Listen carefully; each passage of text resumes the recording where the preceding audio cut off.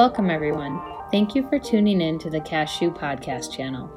My name is Stacy Geringer, and I am the Outreach Director at the Center for Advanced Studies in Child Welfare. We're excited to share our latest podcast series with you. The series is titled, It's the Process, Not the Product, Supporting Therapeutic Lifebook Work for Kids, Youth, and Beyond.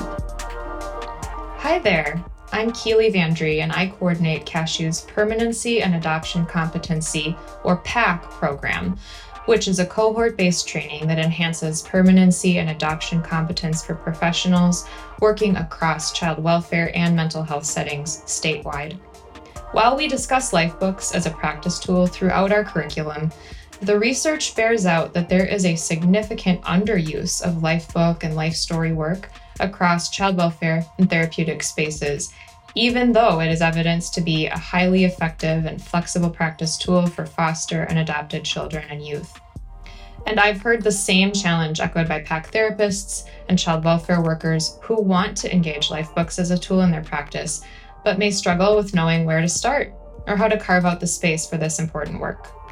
We hope that this mini podcast series can demystify and streamline life story approaches that can help any practitioner center and support children, youth, and even adults in knowing and telling their stories as an integral part of their permanency and/or adoption journey. Please be sure to subscribe to our channel for future episodes. We thank you for listening and take care.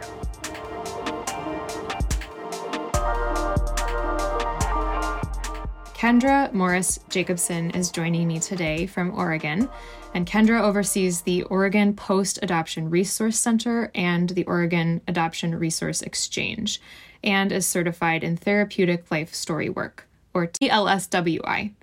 She was a supporting contributor to Dr. Redmond Ream's recently published article in Adoption Quarterly titled Lifebooks in Child Welfare: Why Isn't a Great Idea Used More Often? So Kendra, would you be willing to share a little bit more with our listeners about your background and what drew you to Lifebook and TLSWI work? Thank you, Keely, and thanks so much for hosting me today. When I reflect on nearly 30 years in the field with all my varied roles, mental health, recruitment, post-supports, advocacy, there's two salient themes: connecting and storytelling. And ultimately, all I am as a professional is a collection of those stories that I'm honored to witness, hear, hold, or celebrate. And that's really the appeal of therapeutic life story work and life story in general. If we share stories with one another and take even brief time to connect, what we share resonates with more authenticity.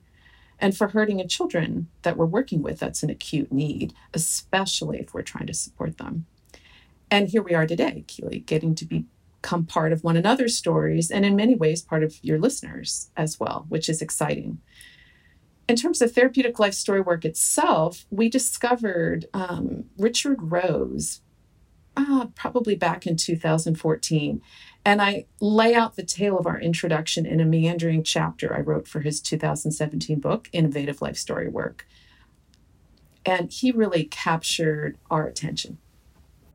It was really great to be able to learn more about him, and you introduced me to him. It was great to listen in on one of his webinars.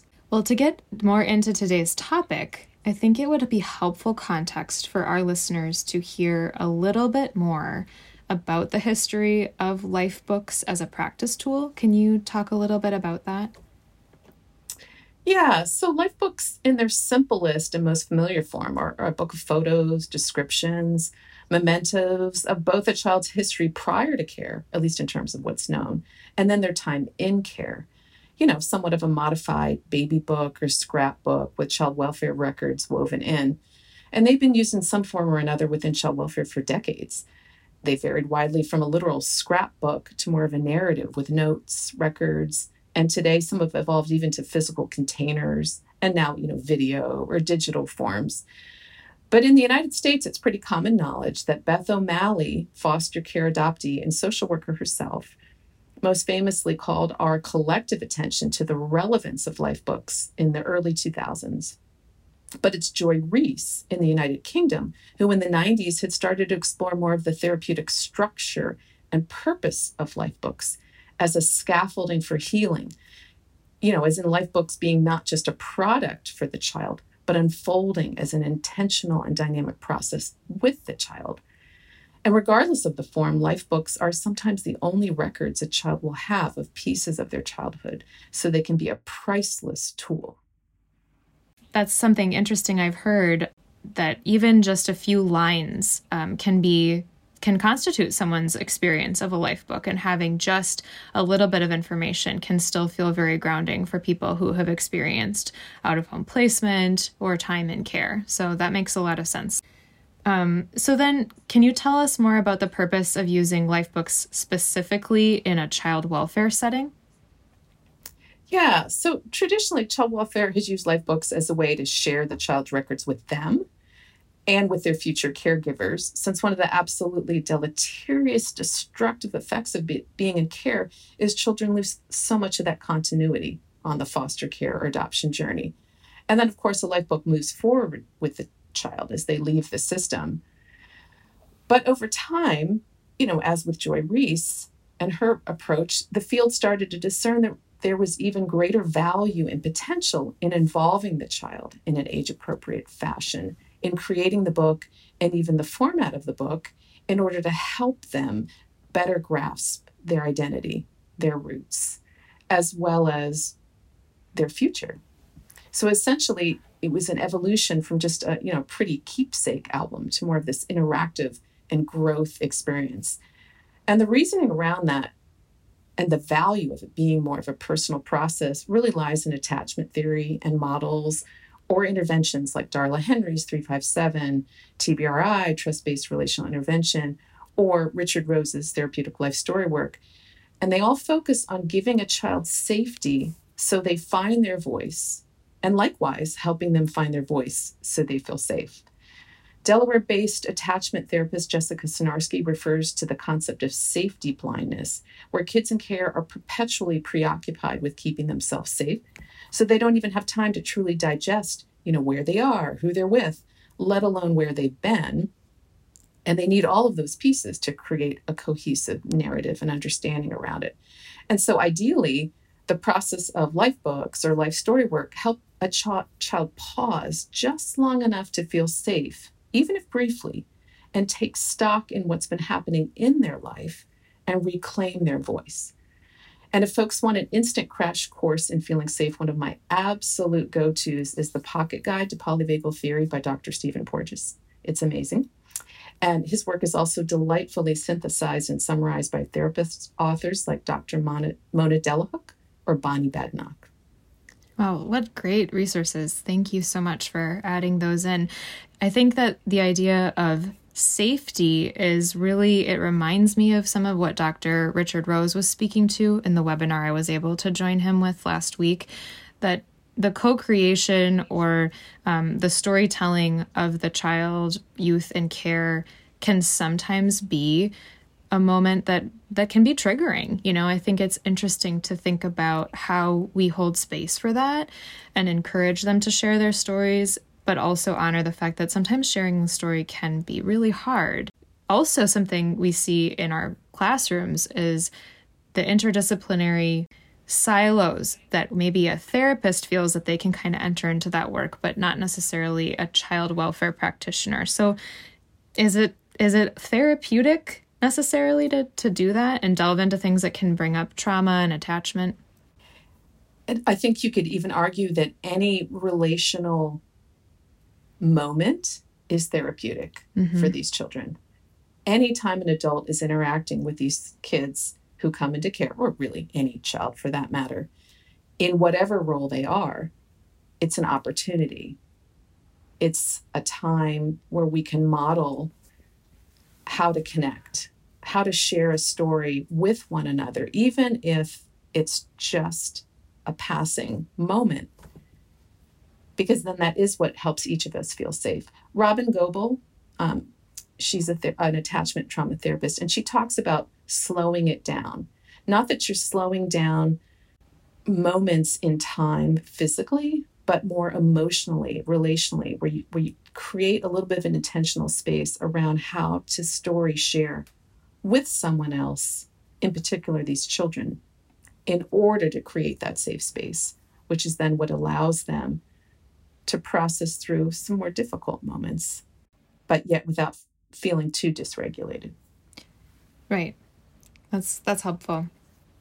So at the beginning of our conversation, I mentioned the way I actually found you, Kendra, was reading Dr. Redmond Ream's article titled Life Books in Child Welfare, Why Isn't a Great Idea Used More Often?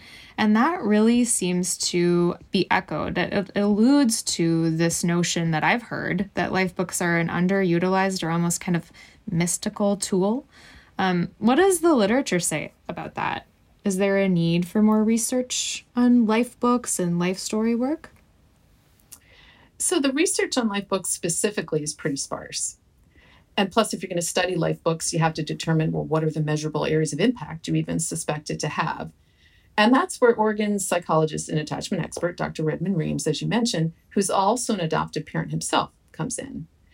And Dr. Reams was looking at, what I'd call the woefully understudied area of transitions from foster care to adoption, and noting the inconsistencies and barriers around this really impactful time in both a child and a family's life. And we're not just talking one family, but multiple families are impacted.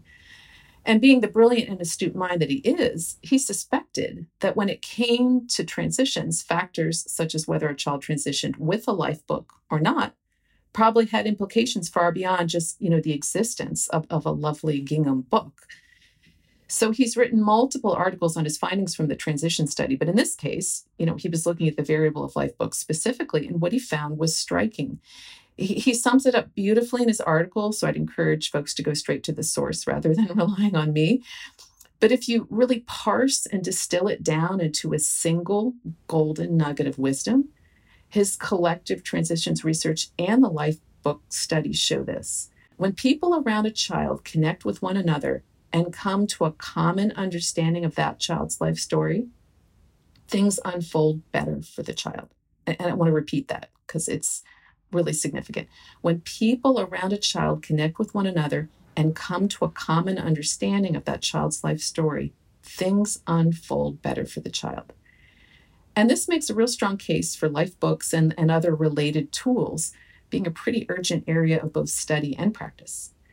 And anecdotally, without a doubt, there's people listening to this podcast who know how complex transition times are and how there can really be sort of dangerous moments when they can go awry. And the life book or life story work can really factor in just for a transition. And so then if you extrapolate that to, my goodness, what could that mean long term? Mm-hmm. Well, I think about multiple transitions and how many of the children in care experience maybe more than one. And so just even kind of multiplying the impact of having that thread, that story that continues with them, that could become even more important. Absolutely. And that's not even thinking about involving the child in creating the book. That's just the existence of the book itself. So when you start to think about it in that way, it's really striking and sort of opens up a whole new world of thinking around it. Now, granted, some critique of life books in their original form goes back to what Joy Reese was unearthing and what therapeutic life story work expert Richard Rose highlights, which is that while life books are valuable and can even be critical lifelines for kids to their past, it's also that perhaps we can do more.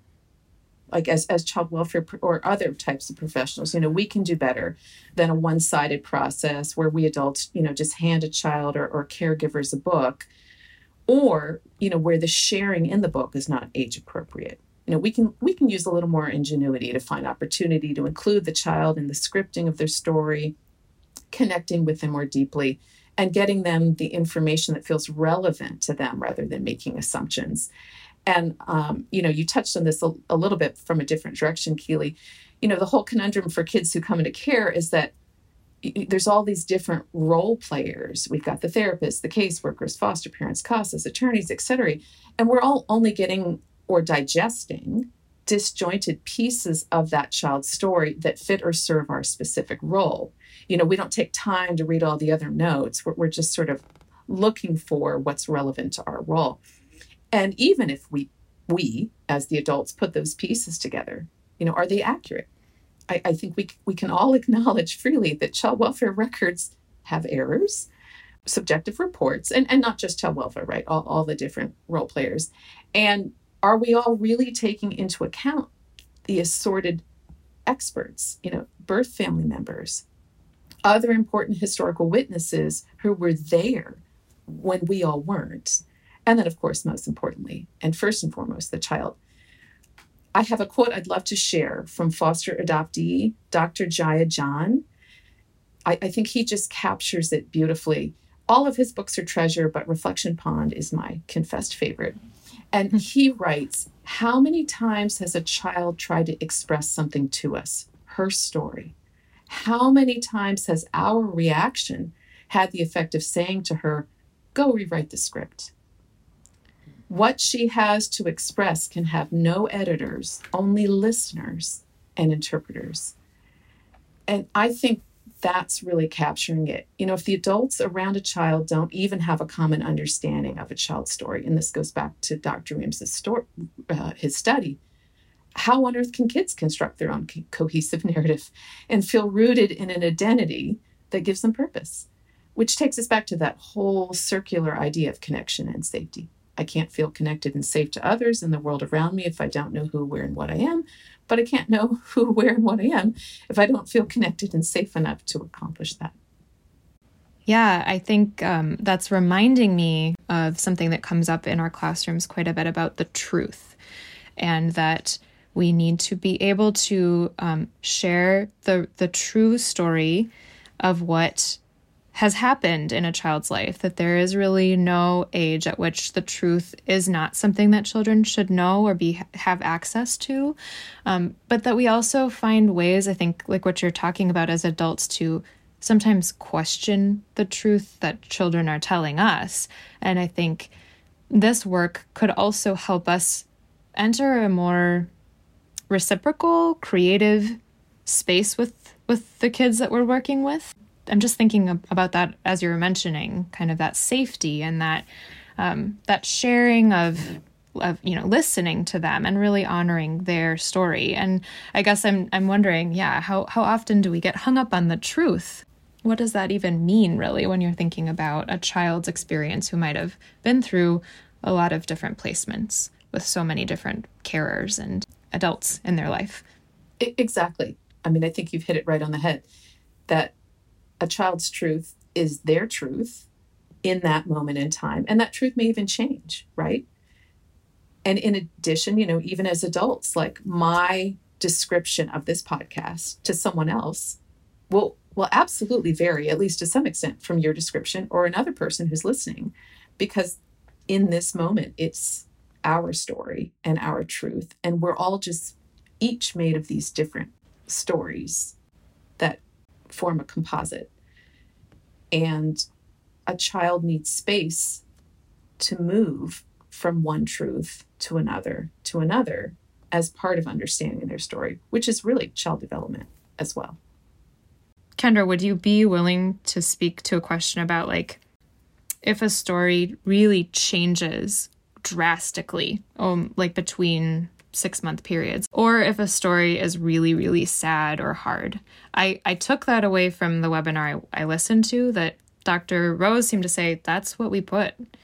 We put the hard story. We put the difficult stuff. Well, it would probably depend on the context. So, for instance, when he's doing the life story work, it really is guided by the child and what they're seeking to understand. Like, so maybe an example, which of course isn't going to necessarily be perfect, is like we as the professionals, or maybe me as the therapist, might feel like, the abuse that child suffered in this particular environment, from this neighbor, is really the driving force between all of the challenges and the behavioral issues and the emotional turmoil this child is experiencing. But if we step back and we actually build relationship and look for the cues, what we might learn is what's really driving this child is preoccupation with wondering if their birth mother is safe in prison. Or Is their little brother okay in his adoptive placement because those adoptive parents didn't stay in contact like they said they would? And this child is really, really, really, really, really worried about that. And we might find that's really more where the resolution needs to occur rather than this, what we feel is this horrendous experience that this child went through and lived through and is still here today and surviving. So it's really around context. And are we talking about, an All About Me book, a life story book, or are we actually doing a process where the child is taking space with a safe person in a safe environment, to delve into that? In therapeutic life story work, you might be tracing lightly or deeply on a child's past, depending. And of course, we know developmentally over time, what we need to know or want to know changes. What that child needs to know or wants to know at age 13 is probably going to be pretty different down the road. So we don't want to leave things out, but we also don't want to over-include and overshadow the child's truth with what we think is the truth. And what Richard often reminds us is write down or document the stories of everyone so that the child can then determine what is their truth. Dad said this. Grandma said this. The social worker said that. The nurse said this. And then we let the child come to their own conclusion. Age appropriate, of course, development. So Kendra, how does your training in therapeutic life story work really support the framework that we're talking about here today? We've used a couple of different terms, life books, life story work, but can you talk a little bit more specifically about the therapeutic life story work model? I can definitely attempt. All of these tools definitely blur together and blend to some extent, which is also part of the universality of them. So we know that humans thrive on story and on play in all forms, right? Just look at Dan Siegel, Bruce Perry, Dr. Stuart Brown, even Shakespeare. And so many types of narrative or bibliotherapies, art therapy, play therapies, even Lego therapy, they're all absolutely worthwhile. Therapeutic life story work, or the ROSE model, as it's starting to be called, is a specific honed approach, pioneered by him as an international trainer, social worker, and adoptee in the UK. And it helps the child first and foremost go into a safe space by firmly documenting the present, and then moving backwards to trace lightly or deeply through their generational past, not just through their past, through their generational past, but lingering only on the pieces that are most meaningful and top of mind for them, and then extrapolating about how that translates to a healthier future. Now, with his quaint British accent and melodic prosody, Richard Rose can describe it far more eloquently than I, as he does in his books and his trainings. But it essentially, the approach blends elements of attachment theories and play and art therapies with trauma-sensitive, person-centered interventions that create room for a child to wonder about the stories that make up their story and then come to their own conclusion. As you're saying, Keely, instead of us just handing them our interpretation or what we think they should be thinking about their own story.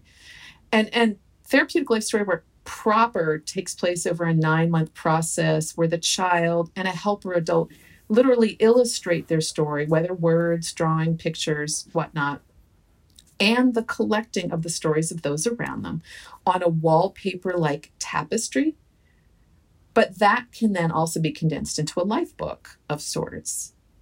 And there's other creative ways to adapt the approach so it's less cumbersome. But you essentially get the best of both worlds, right? You get the process, and then you also get the product at the same time. Kendra, one of the things you were just talking about is that, this could be a really long and involved and artistic process that sounds really amazing. But there are ways that this process can also be simplified and potentially shortened, that work more in the caseload frameworks that a lot of our practitioners have to, that's their reality. In Minnesota, we don't actually have a formal policy or practice regarding life books for children in care. They are required under certain agency contracts, and they're often mentioned as a great resource to use, but that's not as formal or as consistent as what it sounds like the state of Oregon is doing. On the website, I noticed that there's the phrasing that ODHS Child Welfare has taken the bold and exciting step of adding All About Me books into procedure for all children experiencing care. Could you talk a little bit about how Oregon has implemented this process into the child welfare system? That sounds incredibly hard and huge. Yes, and very aspirational, right?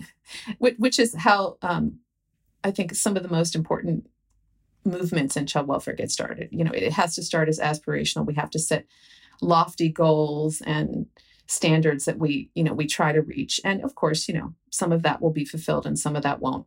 So, Oregon is working really hard. And like, other states, counties, districts, they have the usual barriers of funding and time. And so they realized that, trying to roll out some sort of a 9-month piece of work was simply not feasible.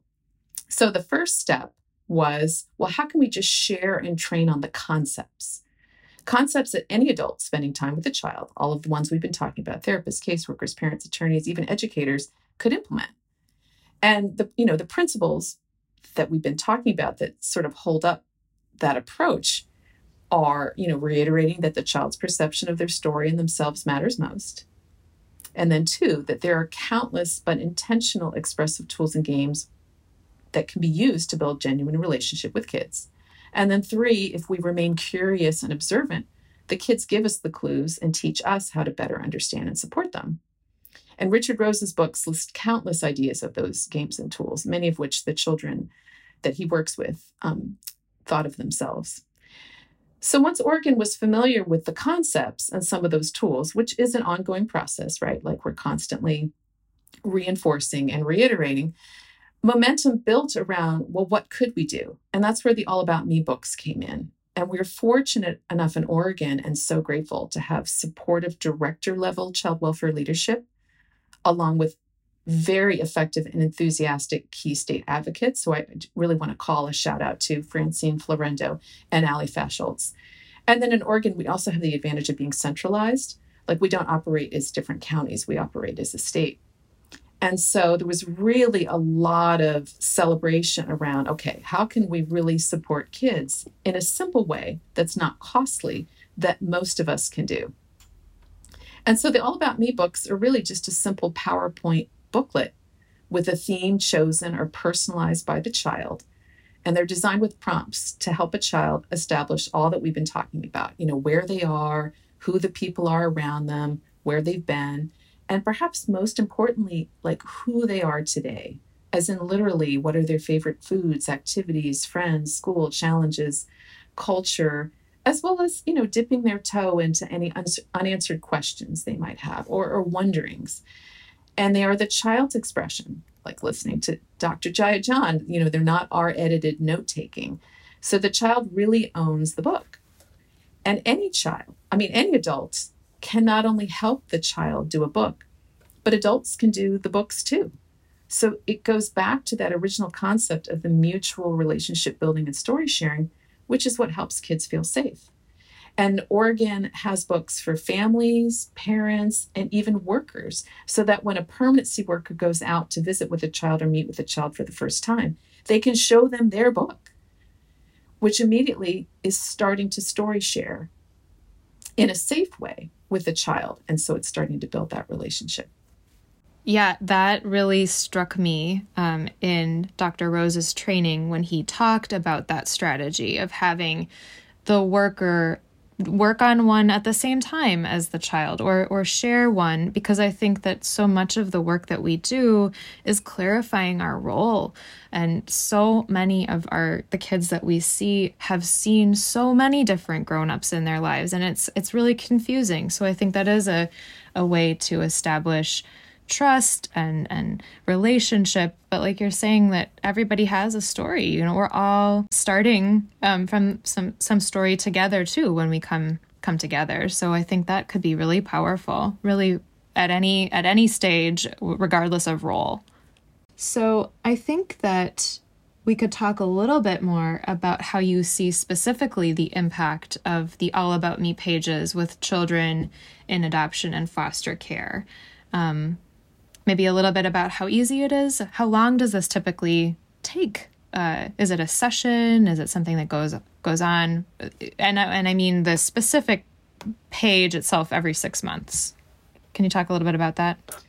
Yeah. So the beauty of the All About Me books is there's lots of flexibility. You know, there's no mandates or specific rules around how they're implemented.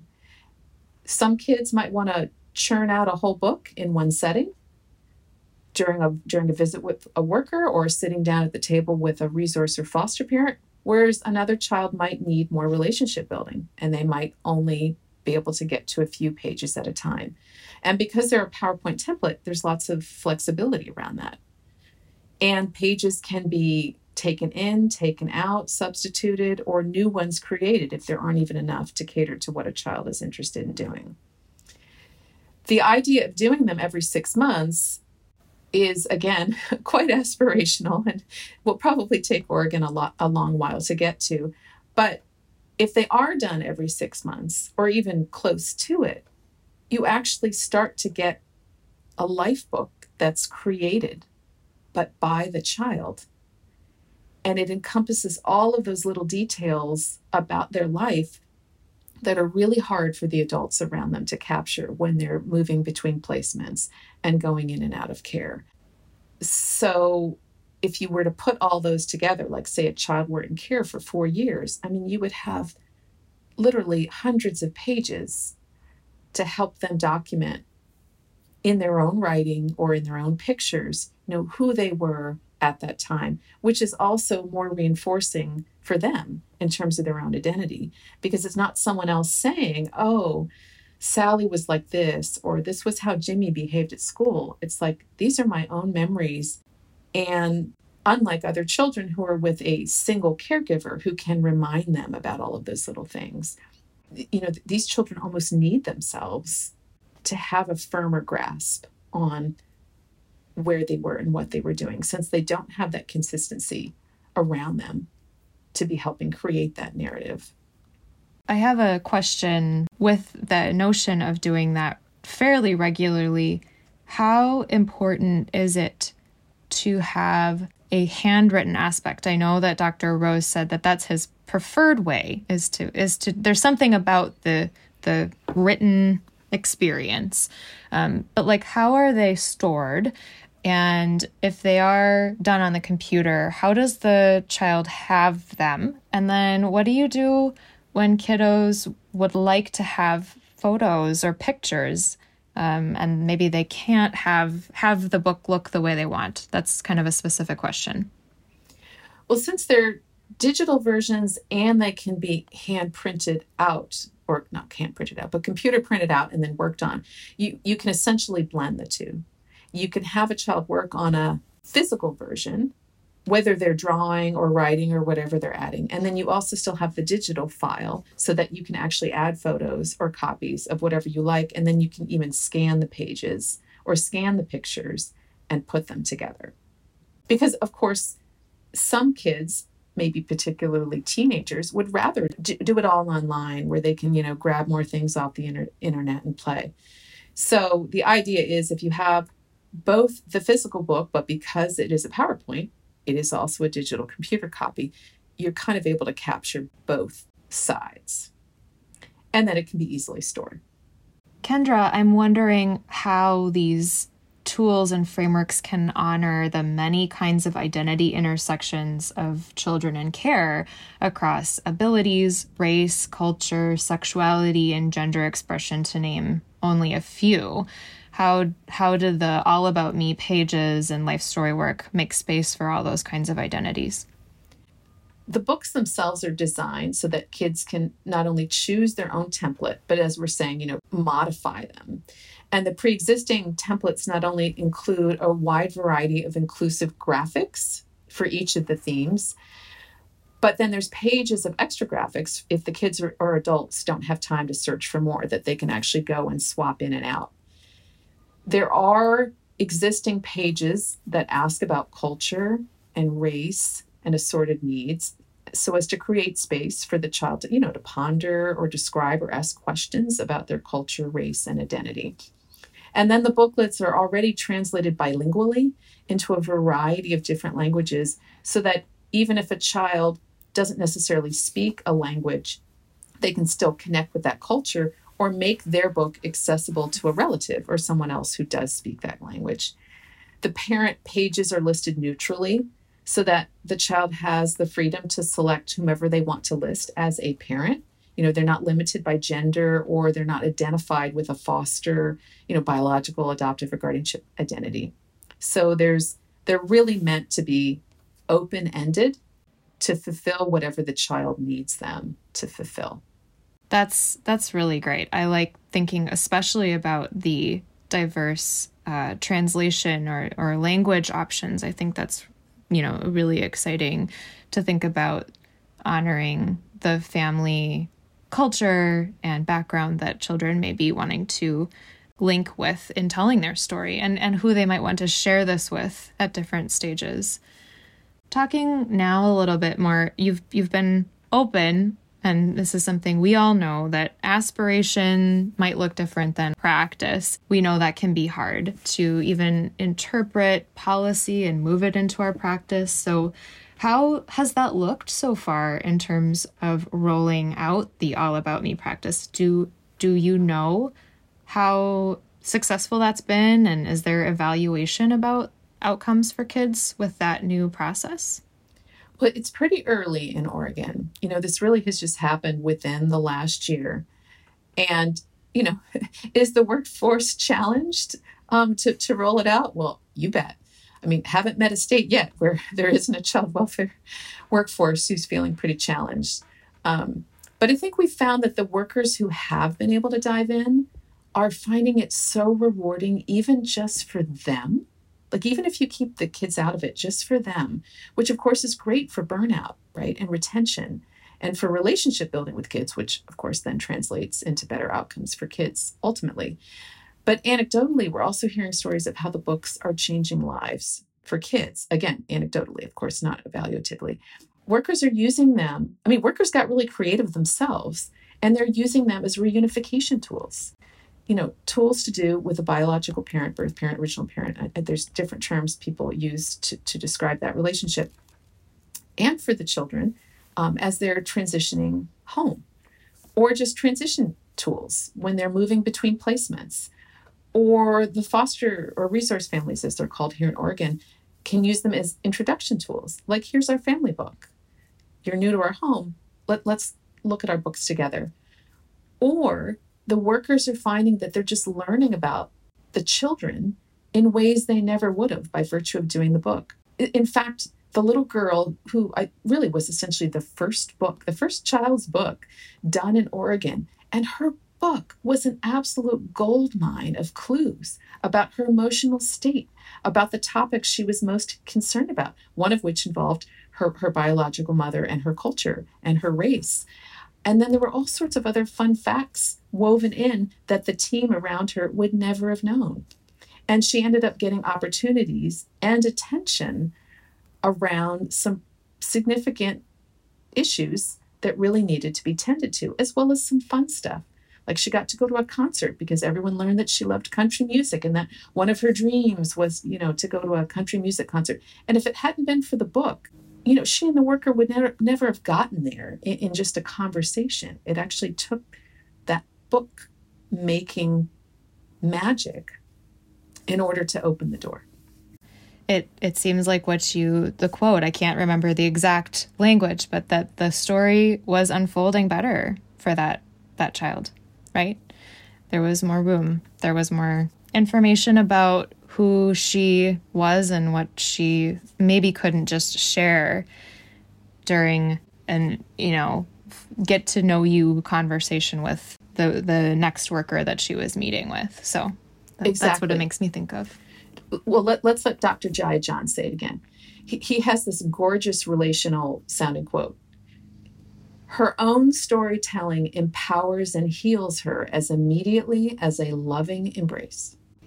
And she and this worker, ended up super close also because of that experience. And they built a stronger relationship, which of course also then adds another drop in the bucket of that child's healing. That is beautiful imagery for the listeners to think about. Would you be able to share any favorite Lifebook resources with us before we end today's conversation? Oh gosh, how to hold me back on this one.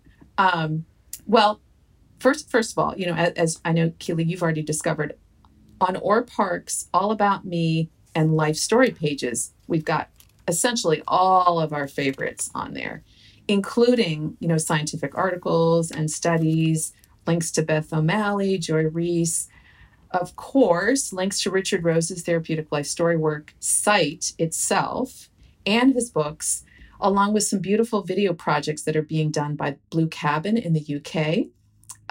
Both in the UK and Australia, they've been doing a lot of work rolling out Therapeutic Life Story Work in a variety of different ways. But, ultimately, personally, Richard Rose himself, I know it sounds silly, but he is just an incredible resource. If anyone ever has a time, to hear him, to watch him, there are some videos out there. He almost brings Therapeutic Life Story Work to life by virtue of how he shares and trains. He's really sort of the epitome, the epitomal expression of sharing stories and sharing lives, which is something that he often says. I did want to make sure that I'm correct that Dr. Rose is also an adult adoptee. PAC really strives to center the voices of those with lived experience, and almost all of our curriculum is co-created by adoptees. And so I think that's really powerful in terms of understanding life story work for this population. And it seems like that's something Dr. Rose has lived experience with too. Absolutely. Yeah, he is an adoptee, and he actually started working in social work at the age of 17. So he has spent a long time in the field, both with lived personal experience as well as the professional experience. And does he have stories to tell? Well, Kendra, it has been such a delight to talk with you over the last several weeks, but especially today. I've learned something from the stories we've shared together and all of the resources that you have shared with us. So thank you so much. I look forward to continuing the conversation. Well, thank you so much, Keely. It's been exciting also to be learning about what Minnesota is doing. And frankly, it's really energizing to know that there's other states out there with as much, and individuals such as yourself, with as much passion and interest around this topic. I mean, it's really one for all of us. This podcast is supported by the Minnesota Department of Human Services and the United States Department of Health and Human Services.